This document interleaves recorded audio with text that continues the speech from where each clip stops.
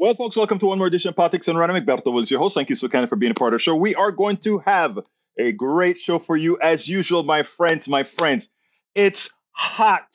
It is hot in Houston. It is 104 degrees in Humble, Texas, in Houston, Texas, in Kingwood, Texas. I can't take it anymore. Worse, my air conditioning is broken. The air conditioner is broken and the repair person came in today. Well, one of them's broken, the other one isn't. So we have one trying to take care of everything, but it's hot. In this house, it's hot. Studios, hot. Let me tell you, folks, this is global warming, global change, climate change, all name it all whatever it's called. But it is rough, it is tough, it is hot. And let me tell you something, guys. I've been up since about 3:55 this morning. Well, I only got about 3 hours of sleep this morning because after preparing for my KPFT show, I had to drive all the way to the other side of town because we did Politics Done Right Live and You Talk Live, both KPFT programs that I appeared on both of them at the Black Hole Coffee House, where we had some issues to start with in the beginning, but then it got a lot better after we got all our connections and everything worked out. But anyhow, folks, when I left the house at 4:15, it was 80, I think 86 degrees, 85, 86 degrees. And by the time I was on my back, it was crazy. I know, though, if you actually, I have it. Let me tell you, I have a portable in the other place that it's kind of working fine. But I do appreciate the offer. If I was completely stranded, I would have said, "Hey, Ledo, come on over here, drink a cup of coffee with me, and bring that damn cool air, Ledo. Bring that cool air." Anyway, welcome aboard, Peggy Lopez. Welcome aboard, Bridge MCP. Welcome aboard, Paul Fleming. Welcome aboard, Eric Hayes, Melanie Keelan, Michael Rudnan. Tom C is in the house. We have a full house today. May Wood is here. Lee Grant is in the house, who always says, "Hey, y'all." E2247 says, Mitakuye uwasia ete puwapte. All my relatives, good day. Today's visit will be the greatest ever visit as usual. If you see me start to burn out as we go on, it's because I am burnt out. I'm tired. Yvette Avery Herod is in the house as well. Our beautiful Yvette is here. Melanie Keelan from Barcelona, Spain. Who else am I missing? Paul Fleming Sr. ATL checking in. I know you guys aren't as hot as we are. And of course, the one and only AVQ, Michael Rudnin, taking good care of the kittens, who Melanie Keeler wants to ensure that those kittens are doing just fine. Peggy Lopez says, "Hi all, another very hot day here." No, that is in California, right, Peggy Lopez? Luckily, I have no need to go out in the heat. Now for the iffy around here power to stay on. We've been having the same problems in Texas as well. I think the guy came to try to repair the air today, and what he said is the circuit board went out.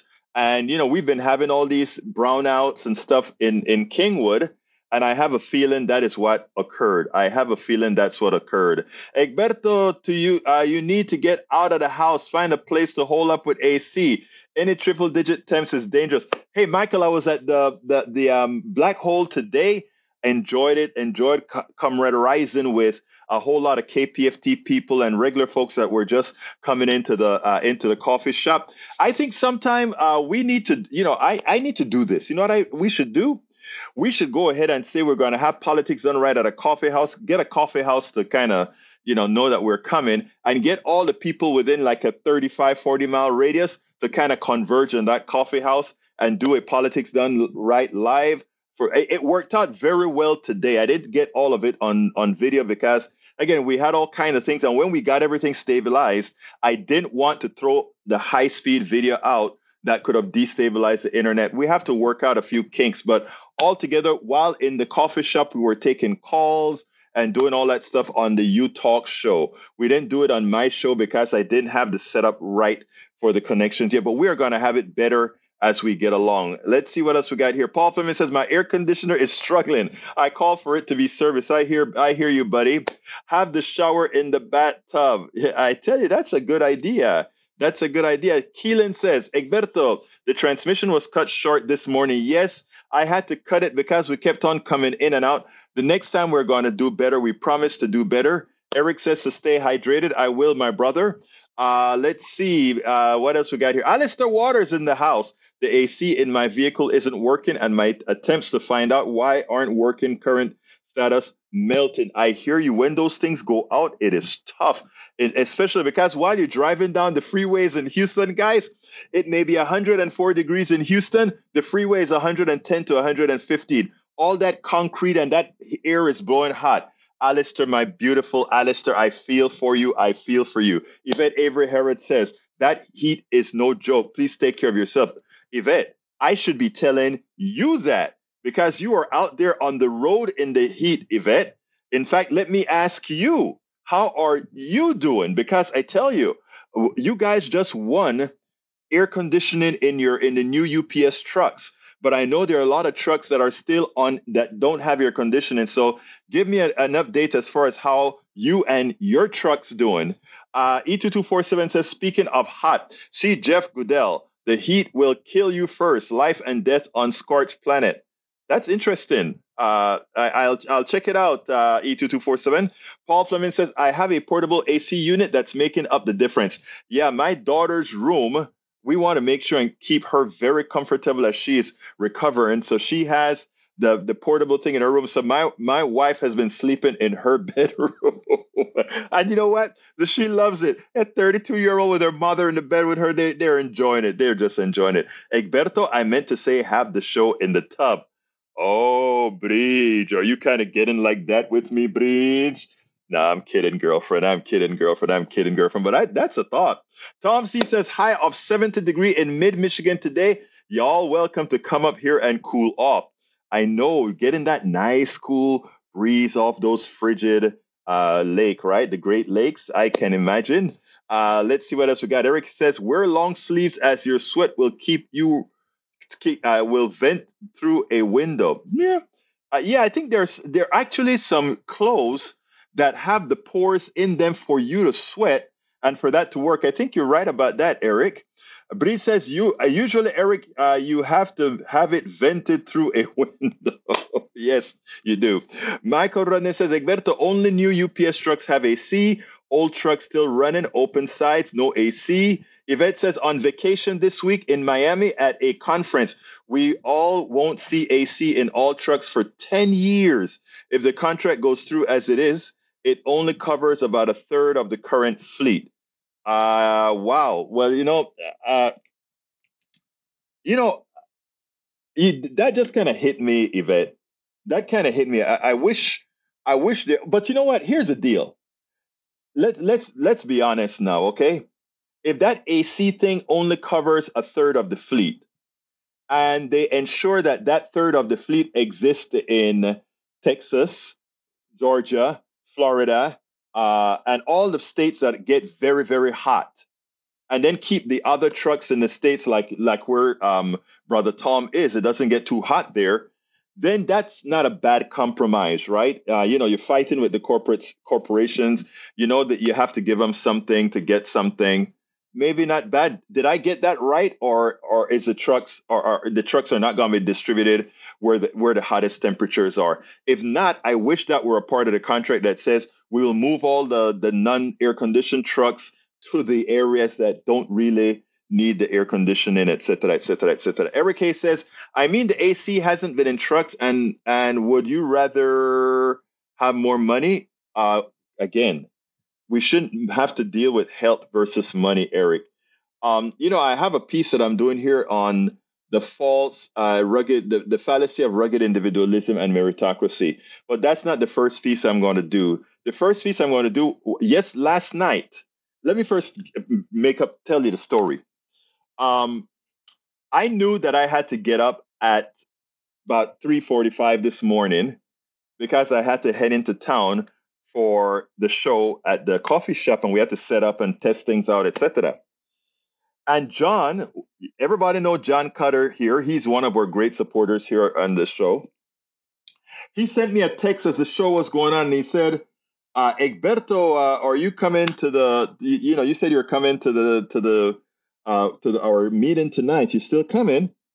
and I forgot to put the damn thing on my calendar. So I didn't like prepare a whole lot of things beforehand, etc., etc.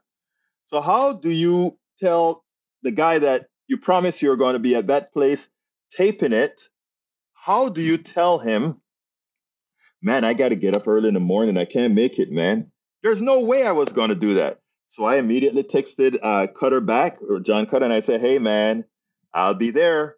And last night I packed up and went out there and I taped his program. I taped the speaker that he had. And you would not imagine how happy I was to go out there, not only to tape the thing, because I met all those friends and people out there, the great Kingwood area Democrats, Humble area Democrats, a lot of Democrats, and a couple of Republicans were out there because they were running and they came out there, you know? So it was like, wow, the woman who was the guest speaker, I thought was outstanding, how she connected freeways, roads, with a lot of the ills in the country, red line and all that good stuff. And I loved it so much, I kind of packaged it up just before the show today. And it's fairly long, but we can chat as you watch this program. But check it out; it's well worth the watch. Even as we chat in the chat, please listen to all the words that she has to say. She is a young woman, an ingenious woman. She just wrote a book. I'll have the book in the blog when I write the blog for it. But she was there to speak about it. Check this out. And then we'll take it on the other side. And again, while we're playing this, you can keep chatting in the room like I can stop you from doing that, right? Hell no, I couldn't do that. Anyway, check this out.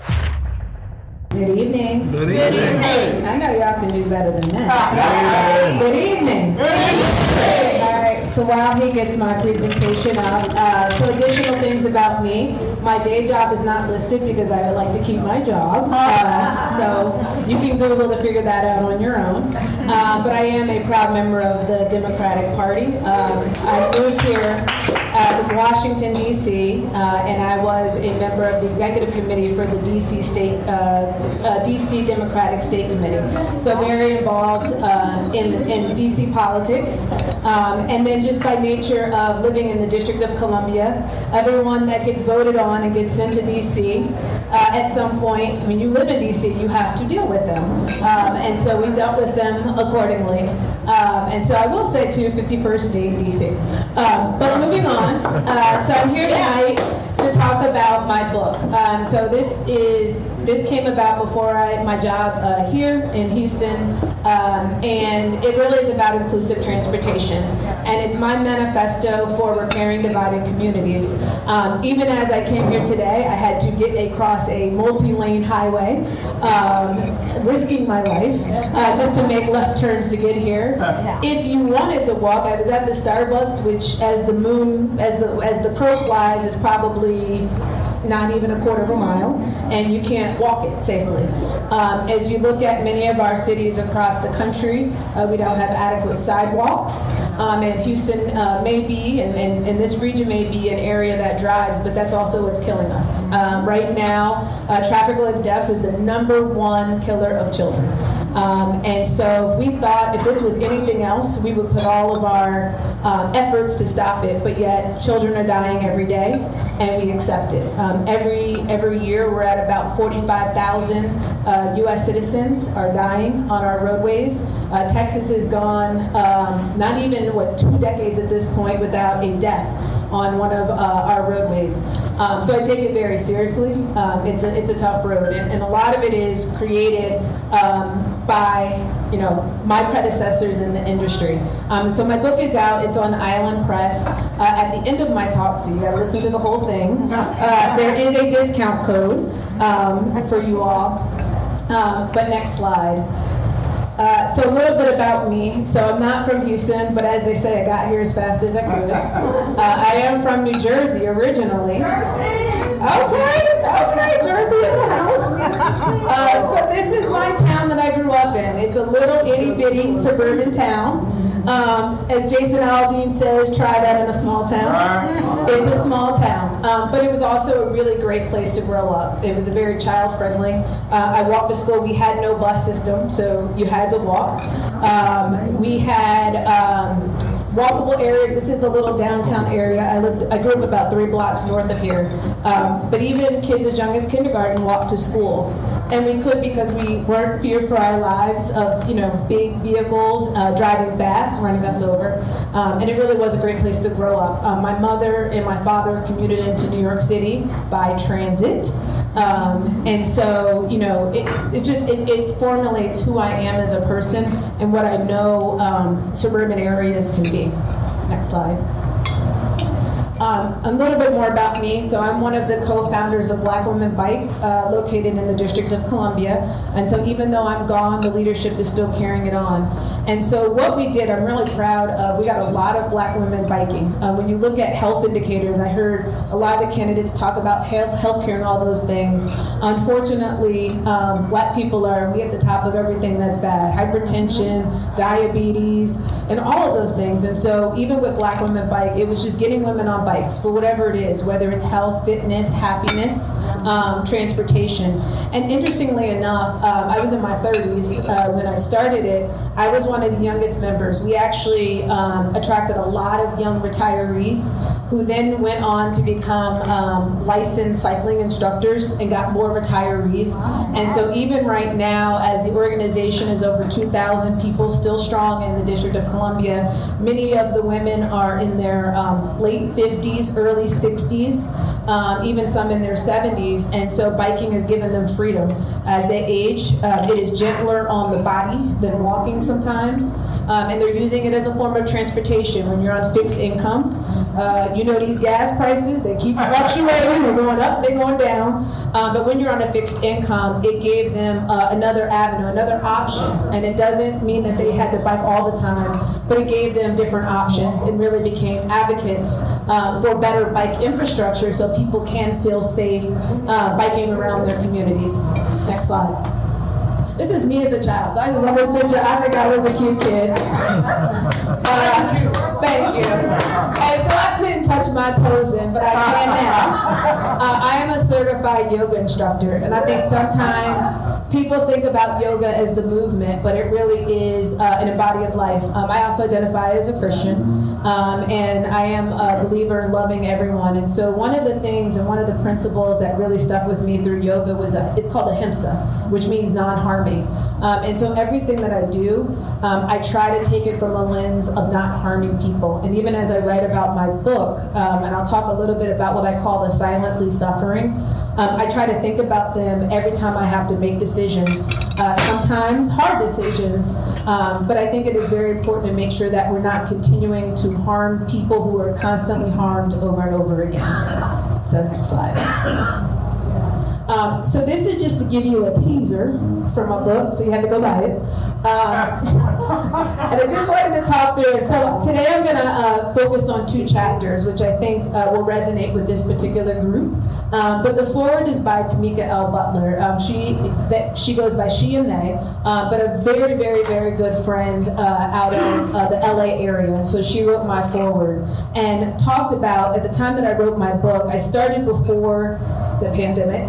But the pandemic exposed a lot of things. I think a lot of us have changed our lifestyle as a result of the pandemic.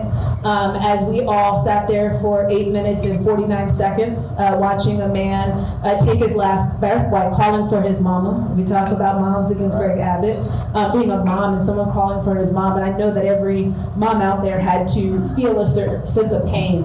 And so Tamika talks about that and why the time is now to have these conversations about inclusivity around transportation. In my preface, I talked a little bit about what it was like to just be an author and the process of pouring yourself into a book that then makes it open for critique, good, bad, and otherwise, and not knowing if you're good enough, not knowing if you qualify as the expert, and then you question, do I have enough credentials to be the voice of this particular topic? And I did, because I wrote the book. 2 is just the introduction. So it lays a lot of framework. So when we talk about how we got to where we are today, and I'll get into that a little bit, it just lays a framework for how our transportation system looks the way it does today. Chapter 1 is transportation is personal, so I'll give you a little teaser on that one in a second. Chapter 2, equity is more than a baseball graphic. Has anyone here seen the baseball graphic where it's equality is everyone gets the same, and equity is everyone, and they're trying to look at a baseball game, and it's like a Kansas City Royals game, and it's like, first of all, who's trying to watch this game? Right? But, I think the challenge is when we say everyone gets what they need, and the reality is there isn't enough time, there isn't enough resources to give everyone what they need, and that's where we really need to uplift the communities that need it the most. And also, too, there shouldn't be billionaires, but that's a whole side point. For Chapter 3 is should there be a war on cars? I am not anti-car, but I will say that someone talked about science earlier. We talked about science. So the science is the impacts of transportation are felt. It is the #1 contributor to our poor air quality. I talked about traffic-related deaths and fatalities. It is linked to the obesity epidemic and all the other health issues around it. So it's not to say that I'm against cars, but it is a conversation to be had. And as our vehicles get bigger, unfortunately, more people are going to die. There was a graphic that at 20 miles per hour, if you are struck, about 90% of people will survive. At 30 miles an hour, it drops instantly, that most people won't survive. But now with these bigger vehicles, we're even seeing, even at 20 miles an hour, that survival rate is starting to go down. And there's a lot of research out there. Dangerous by Design is one, if you really want to just get into the weeds. Dangerous by Design by the Coalition for Complete Streets, which is all data, it's all facts, no alternate facts, just the facts about where people are dying across the country. And this region is ranked, I think it was 16th, I believe, in the nation for pedestrian deaths. Number 4 is power, influence, and the complexity of people. So I'm going to give you a little bit more on that one. Chapter 5, bringing it all together, is really written for the engineering and planning industry. But I think as people who are interested in these things, chapter might interest you. And then 6, we'll really get into that, and that's the task ahead. Next slide. So how do we design our system? I'm not making this up. Feel free to Google. So next slide. So this is a picture. It's what I call, what is this? It's the American dream. And so when you look at suburbanization and what happened, you had people who wanted the suburban dream of a house, a picket fence, a dog, a cat, and a vehicle. And so that was around the 1950s is when you first hear the term American dream. And at the same time, so we're in the Jim Crow era, you have redlining, which has been now proven. So there is redlining, and a really great book, if you are interested, called The Color of Law, that documents redlining in several cities across the United States. So you had redlining, you had protected covenants. And even the thing that's interesting to remember for people, even with protected covenants, it also included people who were Irish, Italian, and Jewish. And many of those protective covenants still exist today on deeds and the deed restrictions. And I know that even here in Texas, there has been a big effort to attempt to get those removed, but they still exist across the country. And so next slide. And with that, and the American dream was about a very particular type of person, one would call the WASP. And this is a Google. This is literally a screenshot of my computer. And when you look at American Dream ads, this is what comes up. What do you notice? Okay, yeah, they're all white. Great. Next slide. Good job. Powers of observation. This is the one slide that doesn't have white people featured, and this is people who are waiting in line for food. So next slide. And so when you think about our transportation system, that's how we got to where we are. So this is a map from 1960 of East Baton Rouge. Anyone here from Louisiana? No? Family from Louisiana? Been there. Been to Louisiana. We'll go with that. All right, so East Baton Rouge. And so what this is it's kind of hard to see, but it is a parcel map showing property ownership. And then it's kind of faded, because again, this is from 1960. You see this faded line. And so that's where they were planning Interstate 10. through East Baton Rouge. Next slide. Okay, and who lived in East Baton Rouge? Mostly black and Italian. So the arrow points to a property owned by my family. So my great-grandmother had a house in the front, and then my grandparents had a house in the back. And my mom lived in that house until she graduated high school. So next slide. So this is a picture of my great-grandmother's house that you see from the arrow. That's my uncle. I know, he's so handsome. So that's my uncle. And then next slide. This is what it looks like today. And so everything is gone. The back tree, that's where my, that back pillar right here, that was where my grandparents' house was. And so all of that now is I-10. And even for me as a child, I went to go visit my great-grandmother, so I was fortunate enough to know her, and visiting her house at 8 years old, and her house was actually under the highway. So my grandparents sold that house probably when I was around 8 or 9, and then she moved in with my grandparents. And so I say that to say, because I think sometimes we think about these highways, and it can feel like it was something very, very long ago, but my mother is very much in her right mind, and she remembers everything. And then there's family stories of like cows going off the highway, and I haven't been able to verify, but you know how families are. And so there's people, even if we think about this region, who remember what it was like before the highway came, and before it was expanded, and before houses were removed, and all those things. And that's the impact that we have. And I will give a lot of credit to the Biden administration and the members of Congress who voted for the bipartisan infrastructure law, not the ones that didn't. Yeah. For the ones that did, because there has been a huge focus on reconnecting communities. There has been a huge focus of at least making some attempts to get restoration, because there's scars in every city that you see across the country where neighborhoods were just completely demolished. I experienced recently where there was a road, and in the middle of the road are still bodies from a cemetery that were never removed. And so it is still, we're still reaping the residuals of decisions that happened in the 1960s. So next slide. And so I will skip ahead to chapter 4. So in chapter 4, I talk about power, influence, and the complexity of people. And although I'm writing it from a standpoint of transportation, I think it is relevant to a lot of the conversation that I heard, a lot of the things that the candidates mentioned. So next slide.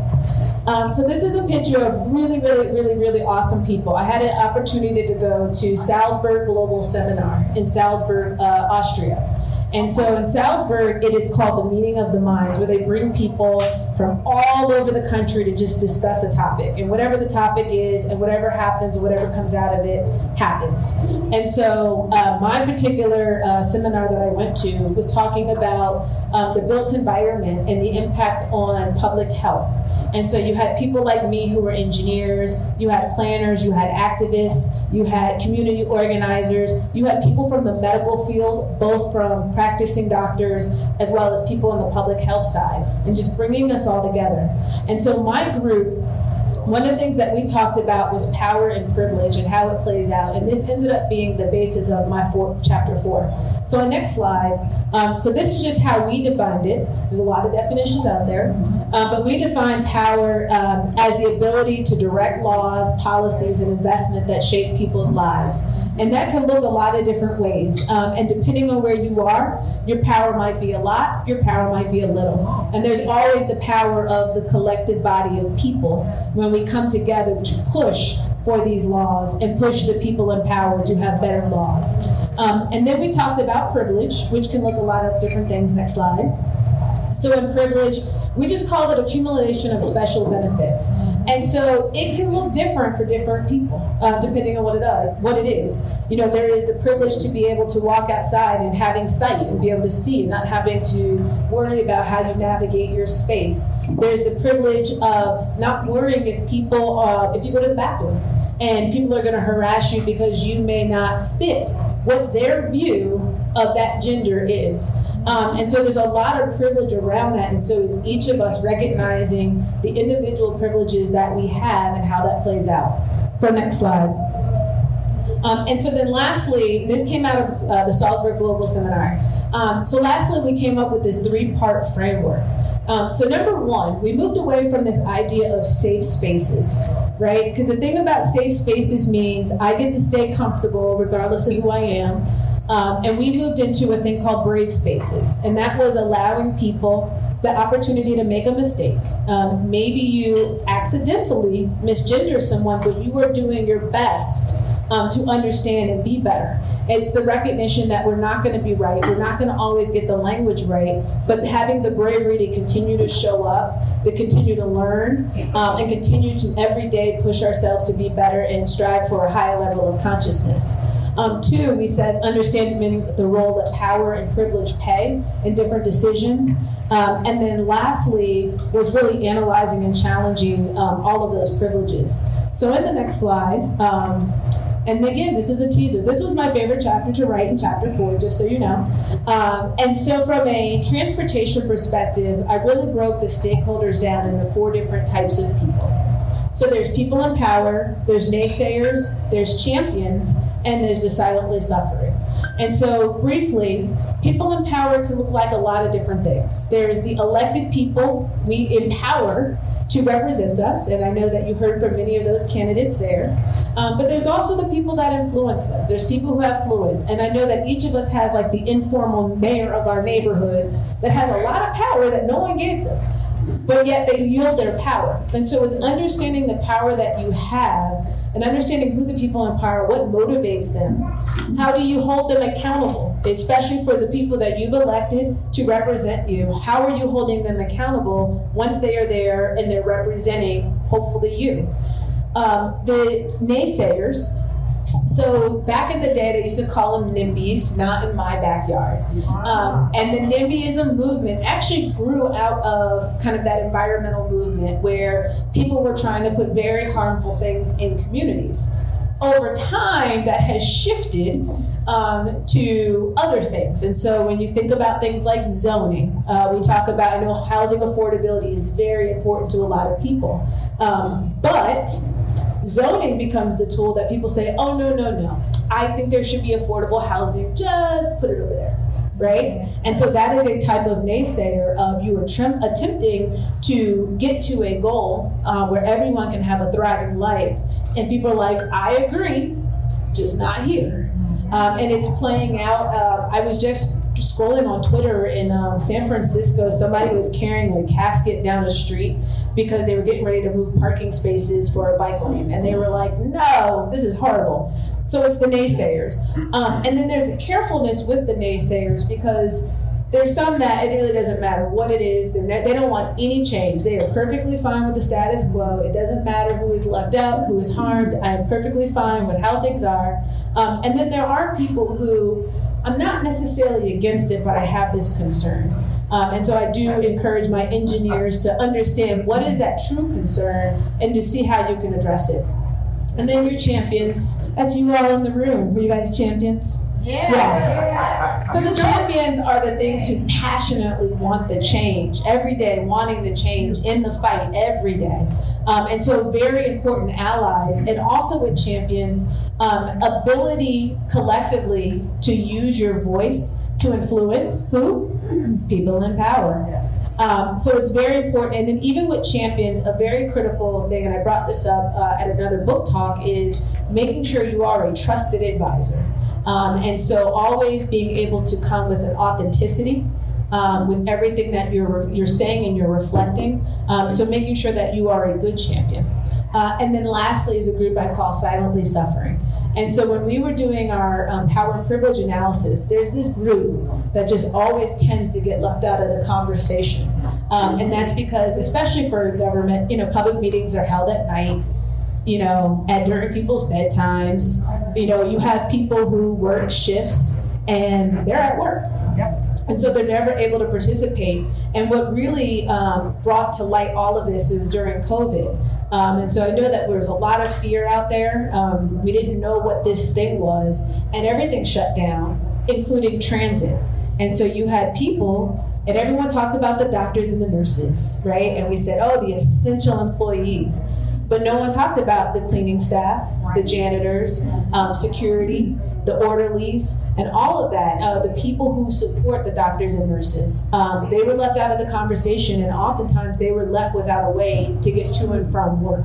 And that is what I mean by the silently suffering, and making sure that in everything we do, we're keeping them in mind, we're engaging them, and we may have to engage them differently. I shared an example of working on a public transit project where we literally, we looked at the data to figure out when people were getting off the bus, never on, off the bus, and we set up a meeting in the bus stop. So you couldn't miss the meeting, it wasn't inconvenient. We set up surveys. When someone's getting off a bus and they're trying to go to work, you got about 2 minutes. That's it, you got 2 minutes. So it's getting to the pitch quickly, and then being very focused in the questions that we ask. If someone has 2 minutes, this isn't the time to say, tell me what you want to see. We don't have time for that. So getting to the point quickly. And so the data and the feedback that we got actually helped move forward. Otherwise would have been a hard project to advance. And so just in everything you do, always think about the people who are silently suffering. Next slide. And this is my favorite chapter. So let me tell you.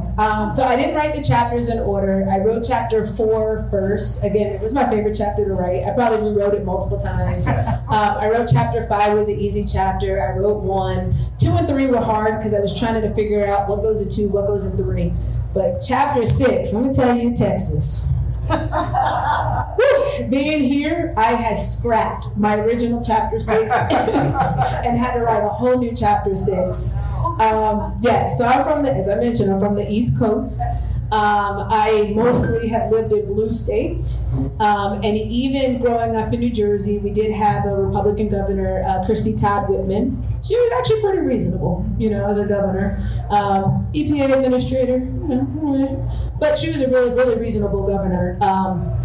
Outside of the whole, what do you call it? Profiling, racial profiling of state troopers. That aside, but that problem exists in a lot of different states. But being here and I feel like I'm in the belly of the beast. And it really opened my eyes to a lot of things. And I'm giving you all this because, it is very easy living on the outside to be like, oh, Florida go to Florida, Texas go to Florida too, and Texas go to Texas. Oh, that's just Texas. But the thing I've realized being here, now that I've seen the other side and I've been here, I see that this is really just the test bed. Florida and Texas are just the place where people come to test how far they push, and if it works, great, then we'll go do it elsewhere. And so I have been ringing the alarm to the people in the advocacy community of we can't write off what's happening. Everyone needs, this is all hands on deck, if you will. And so chapter 6, I completely rewrote the whole thing. Next slide.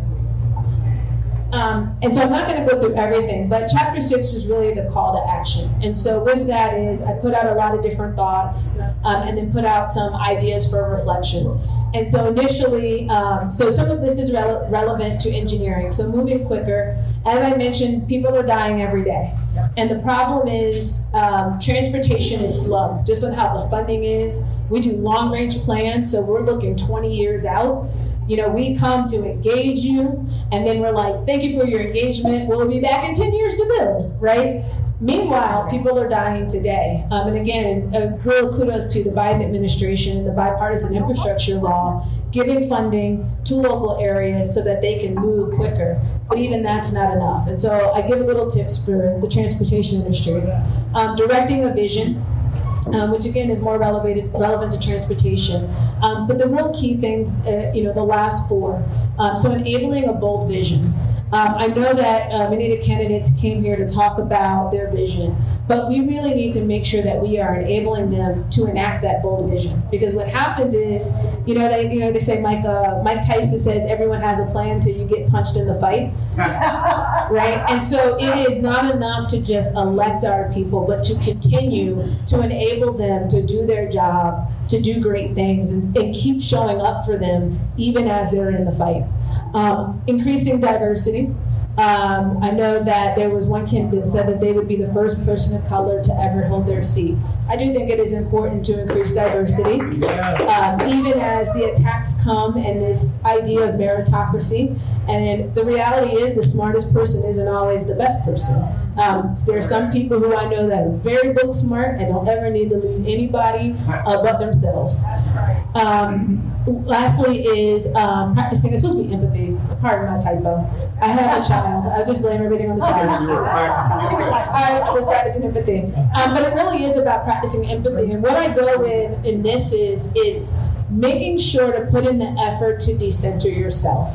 And it can look like a lot of different ways. It doesn't have to be something performative. It could be something as simple as I love reading. And so I am very intentional to seek out books where the main character, the protagonist, is someone completely unlike me. And I've read books where the protagonist was a transgender woman, and it was a sci-fi. I read books where, the protagonist maybe had a disability. And so what it does is it's a fiction book, but in that author, particularly when they're writing from their representation, you get to see their thoughts, you get to hear their anxieties, so that you can just have a better understanding of people. And then lastly is understanding the opposition. I know that you all know your opposition very well. But really understanding the opposition and understanding what is motivating them. And I will say, just speaking as me and no one else, don't email my boss and get me fired. But I will say, we are really up against something in this nation. I think that in the Hamilton song, the nation's fighting for its very own soul. And that's how I feel right now, of the just constant attacks on people. And particularly as someone who, again, identifies as Christian, I just don't see how hating someone plays into Christianity.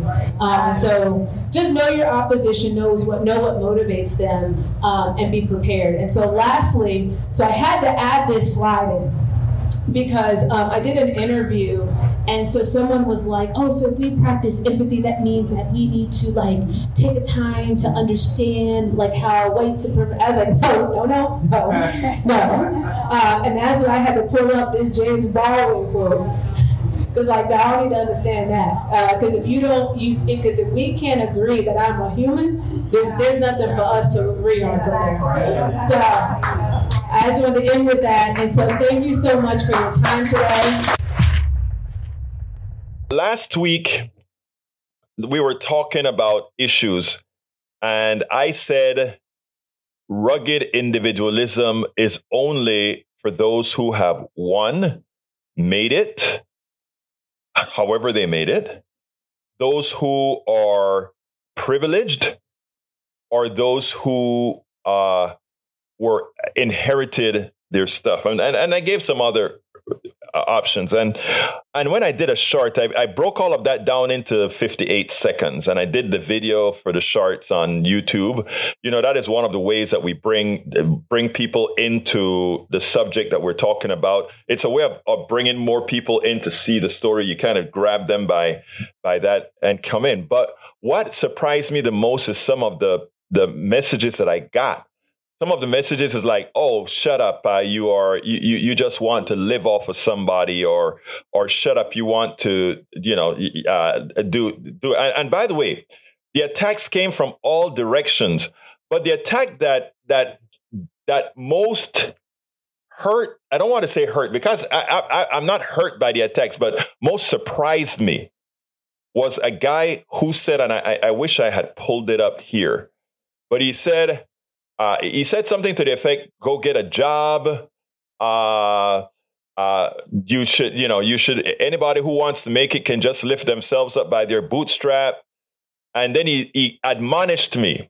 He said, "As a black man, I am telling you, I am ashamed. You, as a black man, is coming out here and telling just in effect, keeping our community in the dire straits that it is with what I said."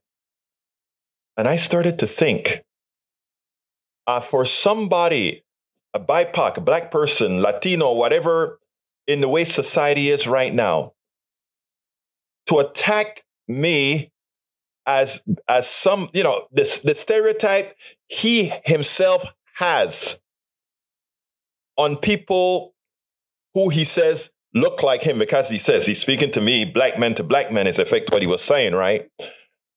And I started to think, and I'm like, a cancer is real.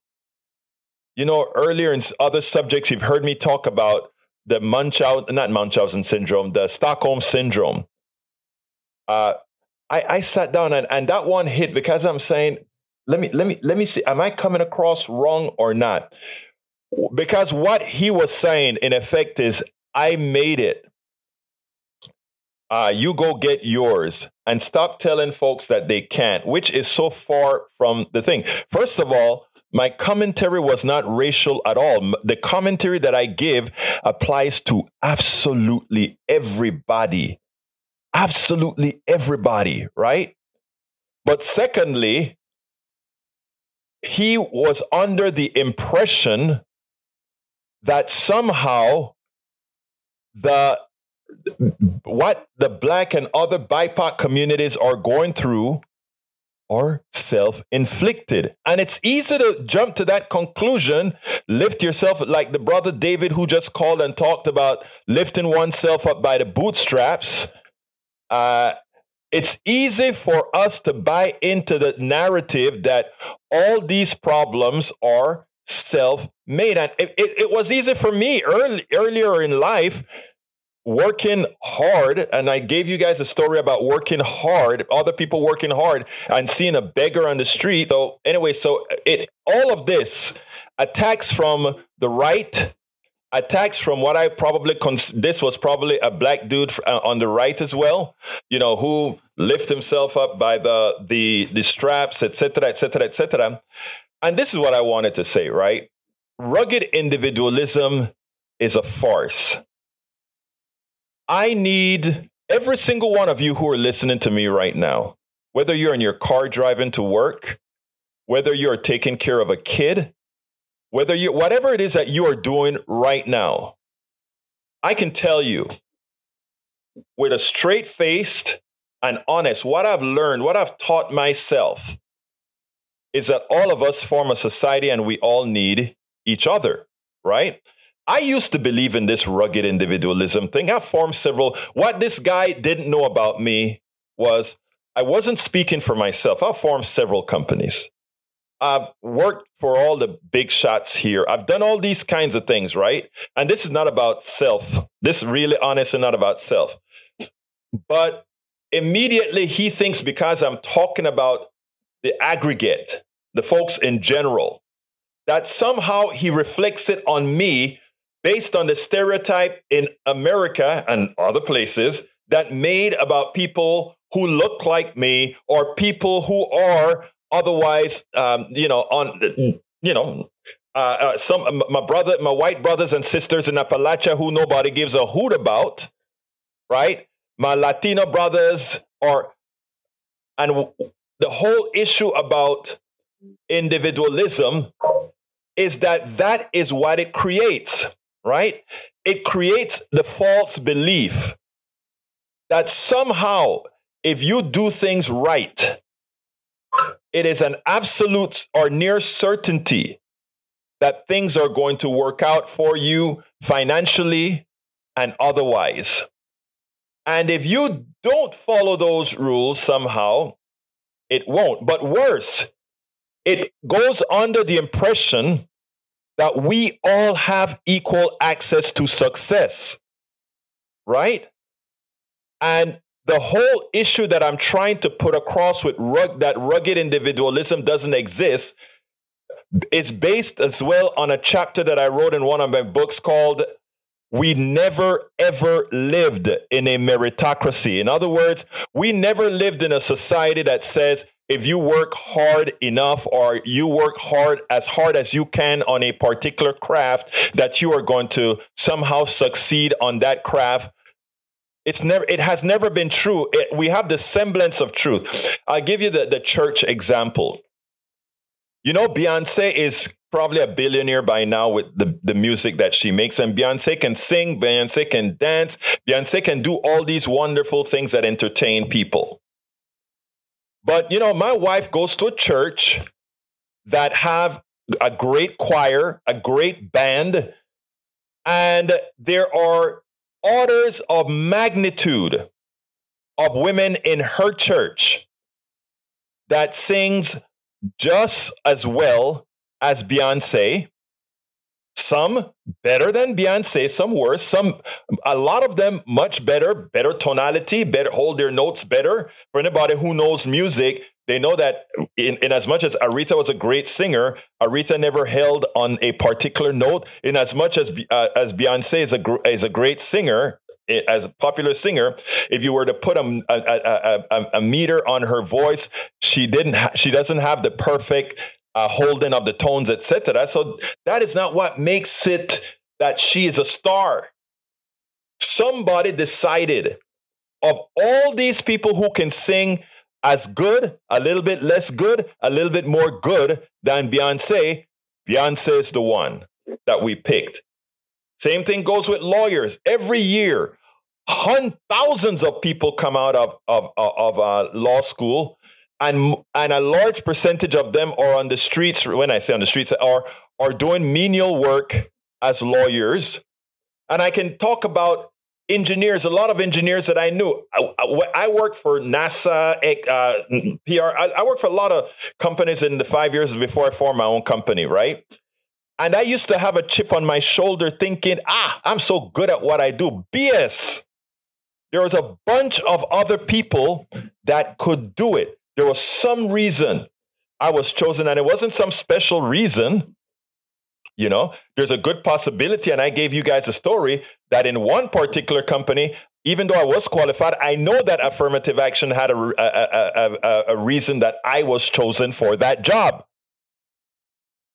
What I'm trying to get across, folks, is this rugged individualism that tells us that if you are an individual, you can attain whatever is crap. Okay?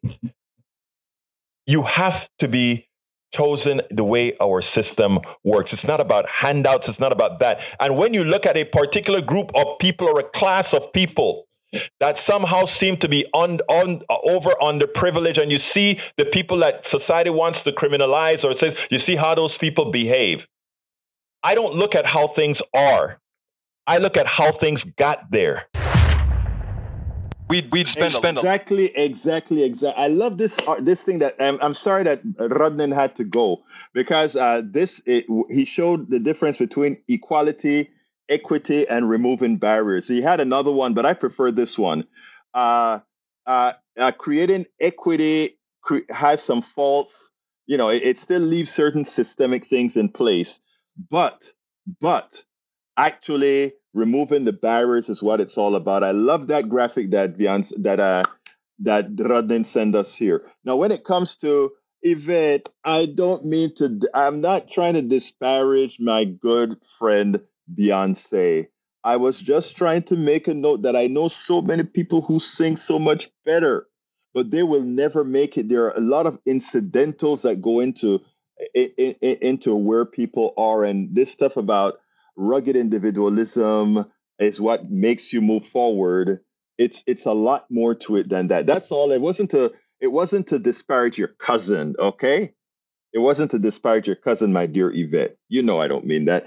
Bruce Pollard says, not just chosen, but lucky. Both of them, Bruce, I agree. Let's see what Eric says. You can't assume you have to be a victim as you are already defeated. Then I don't ever believe I'm a victim. Ever, ever, ever, ever. It said chance favors the prepared mind.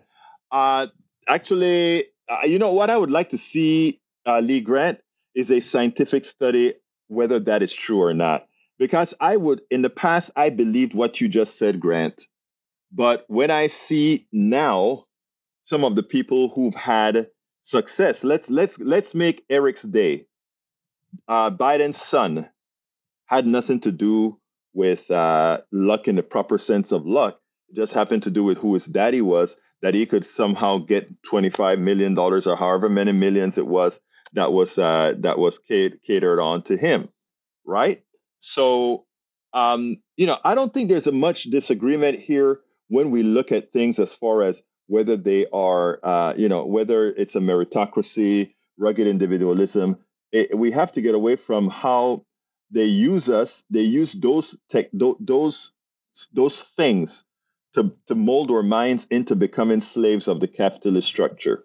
That is the reason I bring this up a whole lot. Anyway, folks, we got to get out of here. But I want to ask all of you who can to please subscribe to our newsletter. It is at politicsdoneright.com/newsletter. politicsdoneright.com/newsletter. Please support what we do here. That is how we get stuff done. Bruce says, I think in many cases you can optimize being chosen, but sometimes things limit it. Very true. Robert Davenport says, being a victim has nothing to do with being defeated. Exactly right. And again, I don't believe in victim mentality. In fact, I was just talking to a friend in Chicago where I told her, I know exactly what I want and exactly where I want to go. Right. And I'm focused on those particular issues. Right. I mean, there are a lot of obstacles to get there. I'm not a victim because of a lot of those obstacles. But, we have to work on these things together, brothers and sisters. We got to work on these things together. Now, again, I want to ask all of you that are listening, please subscribe to my newsletter. That helped move us along. politicsdoneright.com/newsletter. Again, one more time, politicsdoneright.com/newsletter. And by the way, if Daniel Ledo is still in the house, look, man, you touched me. Thank you very much for the offer. I'm glad I don't have to do it right now. If I did need it, though, I would love to have taken you up on that as well. I'd like to thank brother John Cutter for sort of tickling me and reminding me that I had a commitment, because the speech that Nicole, I forgot her name now, that she gave, there was a lot deep inside of that. Anyway, I got to get out of here. Why are we afraid of the concept of the word or concept victim? Not afraid of victim, but afraid of, but don't like how some people have changed the meaning of the word.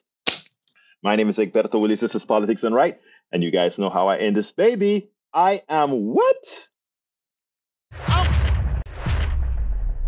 We spend a lot of time deconstructing the news, trying to parse it into a form that everybody can understand. We try to find those little nitpicks where it flies above the fray, etc. If you really like these videos that we do, I want to ask a big favor. Please go ahead. Number 1, subscribe to our channel. And number 2, please join if you can. Thank you so kindly for watching. Keep watching. Please remember to share. We must populate the entire internet with our progressive message, a message that we know is what most Americans say that they want. So help us, please join.